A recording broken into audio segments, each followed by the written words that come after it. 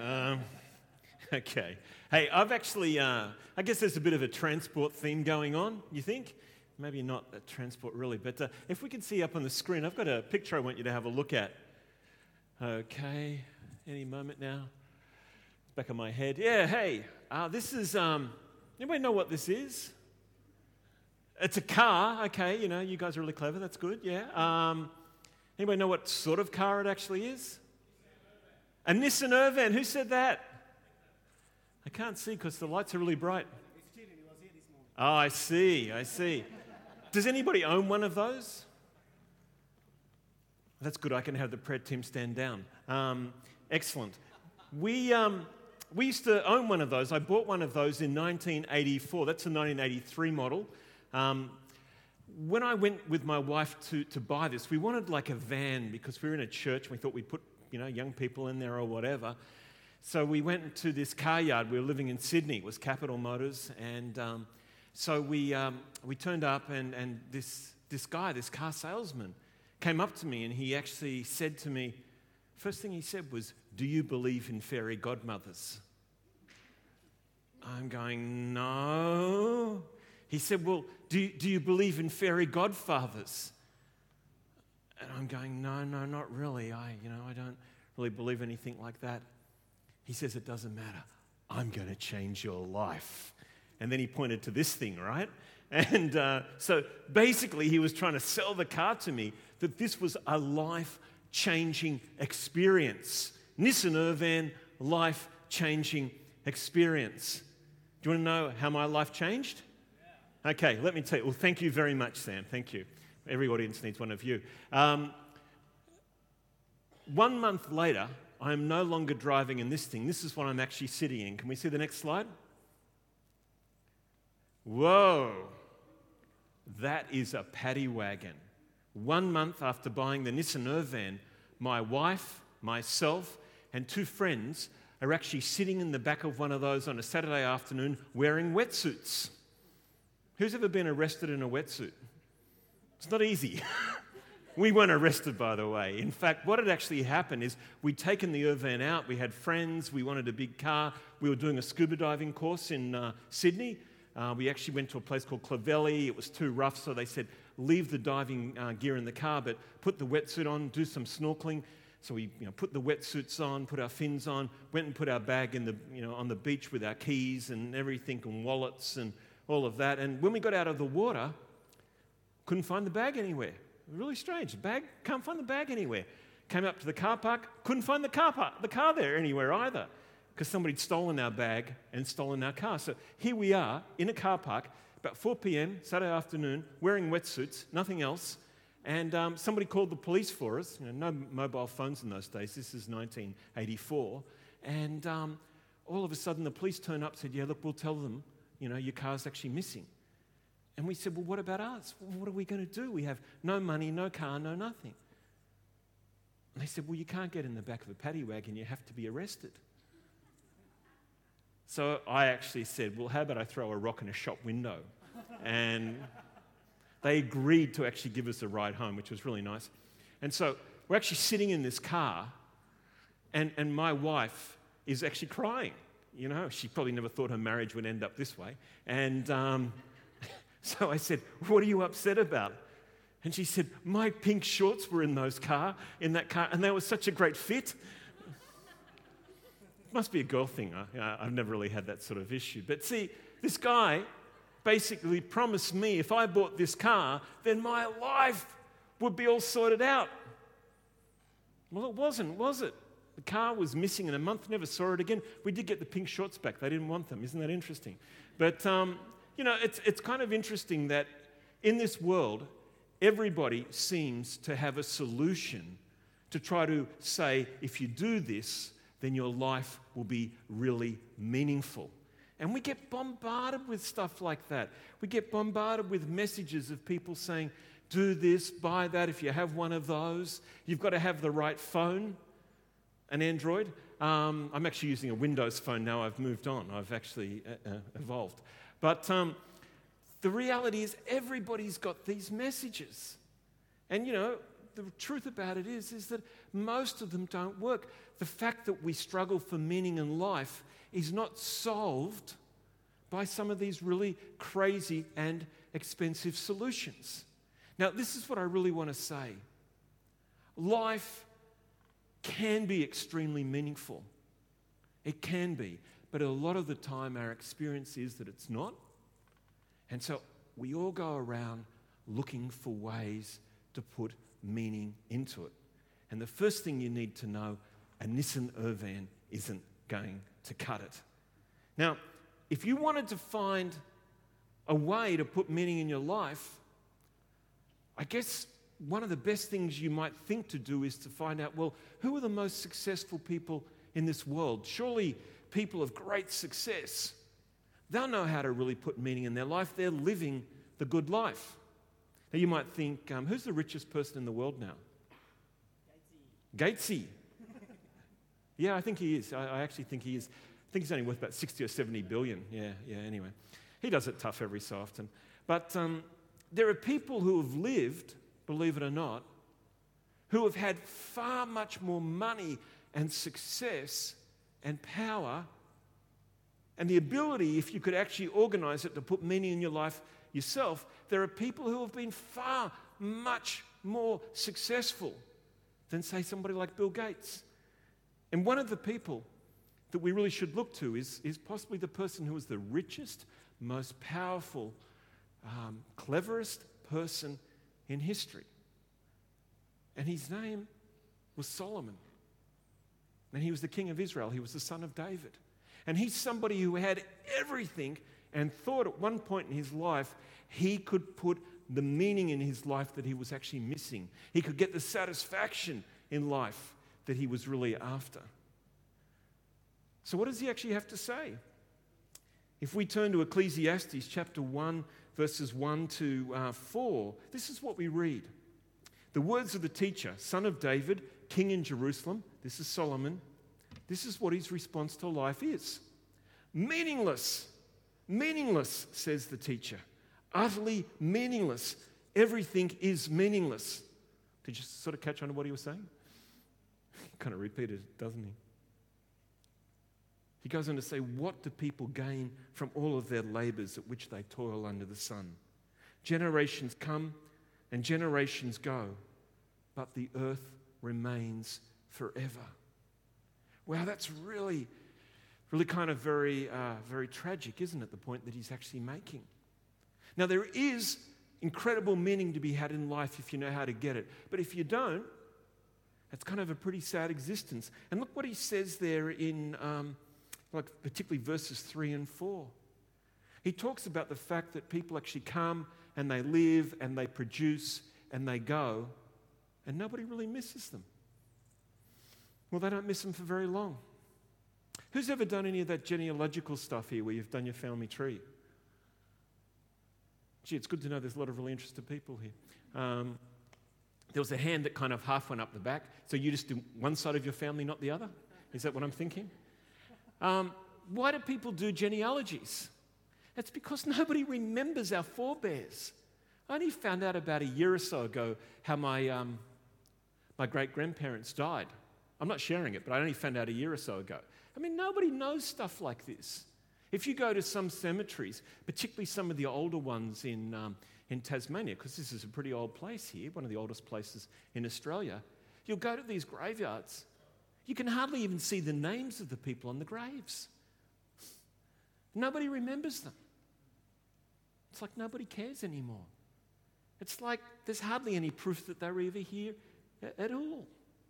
And what Solomon is saying is, hang on, how can life be meaningful if you just kind of here for a moment and you go and nobody remembers? So you know what he did? He decided that he was going to try and do something about it. He decided that he was going to try and find a way with all his cleverness and all of his wealth to put meaning in his life himself. And this is what he said. He decided he'd do it through wisdom or education. Look at what he says. I applied my mind to study and to explore by wisdom all that is done under the heavens. What a heavy burden God has laid on mankind. Then he goes on to say, I have seen all things that are done under the sun, and all of them are meaningless, are chasing after the wind. What is crooked cannot be straightened. What is lacking cannot be counted. I said to myself, look, I have increased in wisdom more than anyone who has ruled over Jerusalem before me. I have experienced much wisdom and knowledge. Then I applied myself to understanding of wisdom and also of madness and folly, but I learnt that this too is a chasing after the wind. Kids, you can go home and tell your parents you have no need to go to school ever again. Don't do that. He's not saying that education and learning things isn't helpful. He's not saying that studying isn't important and whatever, because there are lots of good things we can learn and study. But in terms of it sorting out your life and giving you meaning, it will not do that. It does not have that ability. Its purpose is to give you some information to do certain things, but the real sense of meaning and the satisfaction that come from it really aren't found in universities or schools or books. This is the guy whom the Bible says was the most wise man on earth, but he realized in his wisdom that you don't get meaning from being wise. And the really cool thing is you don't have to have an IQ of 170. You know what I'm saying? Just be yourself and find out what the true way is. So if it's not through maybe wisdom or education or something like that, well, what's another way that you could try to find meaning? Well, you know what Solomon did? This guy who had unlimited funds and opportunity, he was this great ruler, nobody could say no to him. He could do pretty much whatever he wanted. He sounds like a teenager, doesn't he? Trying to really think that's how the world works, you know? You guys are getting older, you kind of realize that when you're really young, you think when you're old you can do whatever you like, but it doesn't work that way. But he got away with it for a while. This is what he says. I said to myself, come now, I will test you with pleasure to find out what is good. But that also proved meaningless. Look at this. I denied nothing my eyes desired. Nothing. Nobody could say no to him. Could do whatever he wanted, had lots of money. I refused my heart no pleasure. My heart took delight in all of my labor, and this was the reward for all of my toil. Yet when I surveyed all that my hands had done and what I had toiled to achieve, everything was meaningless, a chasing after the wind. Nothing was gained under the sun. Now, I want to tell you something about this, and it's probably a good thing to think through when you're sort of growing up a bit. This guy liked women a whole lot, okay? He had 700 wives and then like 300 concubines, which is kind of like women he had sex with, but they weren't even his wives. Can you actually fathom that? Can you believe that? Somehow he thought through pleasure like that. And the crazy thing is, every generation kind of thinks the same. We kind of think, wow, look at somebody, and you think, wow, they look really attractive, and gee, if I did this and I did that, then I'd feel really good. But you know what Solomon found out? He found out that human beings weren't really designed for that. When God designed us, it was one man and one woman. And we found meaning in a relationship under him with each other. We weren't designed to have all of these different partners and to treat sex casually and stuff like that. And I guess just the thing I want to share with you is that 3,000 years ago, a guy sorted it out. But the rest of us, maybe we're trying to catch on. We weren't created for that. Women certainly weren't created to be one of 700 to 1,000 for one guy in his stable. Women were created to be treated with respect by guys. Okay? And we find some meaning when you understand things, when we understand the purpose for which things were created. And that's kind of the secret here. We don't find meaning from sitting down and looking at things and saying, wow, this is my way, I'm going to do it this way. No. We find meaning and we find true satisfaction when we actually look to God and understand that the Creator has explained to us how the creation is meant to operate. Now, I'm not saying to you guys, hey, look, don't do anything bad and naughty because, I don't want you to. I'm saying that to you because things don't work when you do. But when we follow God, things can work really well. The great problem, I've found over the years is when I've talked to people who have sort of gone down that road of just, like 110% pleasure, is that the way it's so destructive that even when you come to God and you sort it out, it's really pretty hard to sort a lot of that stuff out. There was one guy that I knew, and he's a lovely guy. And he came to see me one day, and I think he'd become a Christian. I'm not sure about that. I don't want to suggest he had if he hadn't, but I think he may have. And he said to me, I've had like 7 partners and 9 children. Who do I go back to? Okay? Which is the one I'm meant to go back to? You know what I told him? I haven't got a clue. I don't know. It's really hard to fix some things up we break. Now, God's forgiving, and I want to encourage you about that. But there are consequences too from our actions. And Solomon had a lot of consequences in his life. This is what God actually wants us to understand. He wants us to understand that true meaning and the satisfaction that follows from it is found when we listen to Him and we do things the way He wants us to do. It actually says in verse 26, to the person who pleases Him, God gives wisdom, knowledge, and happiness. But to the sinner, He gives the task of gathering up and storing up the wealth to hand it over to the one who pleases. This too pleases God. This too is meaningless, a chasing after the wind, meaning referring to the one that has to hand it all over. What's it really saying here? How do we please God? Because that's what it says we need to do. That's where we find satisfaction.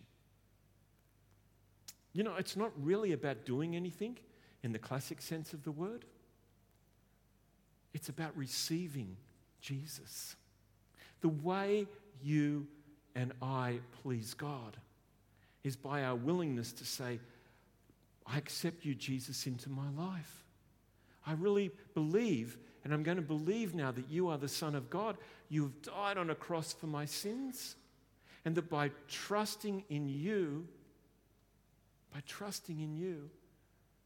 can find meaning in my life and give God pleasure and have pleasure myself. Many people have been finding out that truth for thousands of years and having their lives changed. This whole series is about simplifying our lives. And there is nothing more simple than actually working out what God's way is and following it. It's kind of like, well, what am I meant to do in this situation? Put your trust in Jesus. And there is other stuff. And at the church here, we have a pathway we put people on. We have Alpha that teaches about Jesus. We have a lot of different courses. But what it really is about is putting your faith and trust in Jesus, and those things just follow on. Those things help us to understand. I had a friend come and see me when I was a pastor in the US, and this was the guy in my church. And this guy was a lovely, lovely man. He was an incredible man. And he was extremely successful. Now, when I talk about the sort of success this guy had, this is kind of like a big hitting success. He used to write personal checks for $500 million to $1 billion. Yeah, I reckon. You wouldn't mind being on a bit of that action, would you? So he came to see me one day. And, he was a great guy in our church, and people loved him, and he was a really generous guy. I don't mean just with the paper. He was pretty generous there too. But when people would have problems, he'd really try to help them. And seriously, if a kid turns up wanting to set up a lemonade stand, he'd show him how to turn it into a business. All of a sudden, this kid would be running Schweppes next week or something like that. He was just a really good guy. And he was just very generous. And so he came to see me one day, and, we sat down and had a bit of a chat. And he said, look, I'm just not feeling real happy at the moment. I said, well, what's going on? What's the deal? And he said, well, I just really cut this really big deal last week. And I said, yeah, I saw it in the paper. Pretty impressive, And he said, yeah. He said, but I just don't feel really good about it. I don't feel like I should feel about it. And I said, well, what did you think this deal would do for you? He said, I don't know. I thought it would really fulfill me somehow. I thought it would make me feel really satisfied and good. And he said, I don't feel good at all. And as we got talking and praying, one of the things I found out about this guy, and trust me, he's a lovely, lovely man and a godly guy too, but there was a lot of pain in his life. And, what really happened was that somehow some of the things he felt about himself that weren't, nobody else would believe he'd think this way. Everybody thought he's so successful, right? But these business deals had become a way for him to try to be acceptable to himself and think he could make himself acceptable to other people. But each time he did one of these deals, he'd feel flat. And so we prayed, and, it was really good because, when we prayed, Jesus came and talked to him about his stuff, and he got a lot of freedom. But the truth of it was, even though these business deals were good, and he was generous, and he gave to the church, and he was really just kind to people and whatever, he kind of had to learn the big picture, the big message. That we don't get our meaning from doing things like that. We find our meaning in Jesus. When we put our faith and trust in him. And we do these other things and they can be good. And we probably want to keep doing those other things as well. But for the right reasons, not to find our meaning in them. Now, I can see the way some of you guys are looking at me. Yeah, I can. You probably noticed this, haven't you? Who noticed this? You're all lying. You haven't put up your hands. This is a band 2. Who knows what a band 2 is? You know that wisdom thing? Maybe do a bit more of that. Just joking. I'm just joking. This is actually like one of those. This is serious geekdom. Okay, it's like one of those watches that you get your emails on and you get your texts on, and it tells you the temperature. It tells you when you should be finished speaking 5 minutes ago, and it does all of this really cool stuff. But when I got it, I had no idea that there was a pedometer on it, which would actually tell certain people how much activity I do each day. And some of those certain people would be my wife, who's a physiotherapist. So I come home every day and she's going, how far have you walked today? Show me your watch. No, I'm not showing you my watch. You probably don't understand, but her middle name is portion control. Okay? I haven't got it on a birth certificate, but I have it on good record. That is her middle name, right? And she's going, you're not getting any dessert. You haven't walked enough.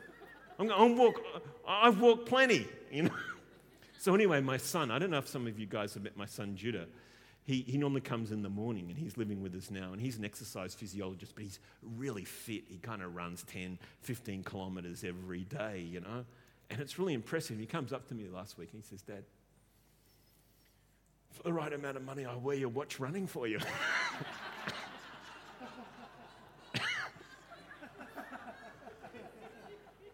I think I said something like, get behind thee, Satan. And then I said, how much are we talking about? Guys, we always find ways of thinking we can get around things and little systems and whatever. And yeah, I can give my watch to my son. I actually thought of giving it, paying a couple of taxi drivers to drive it around once.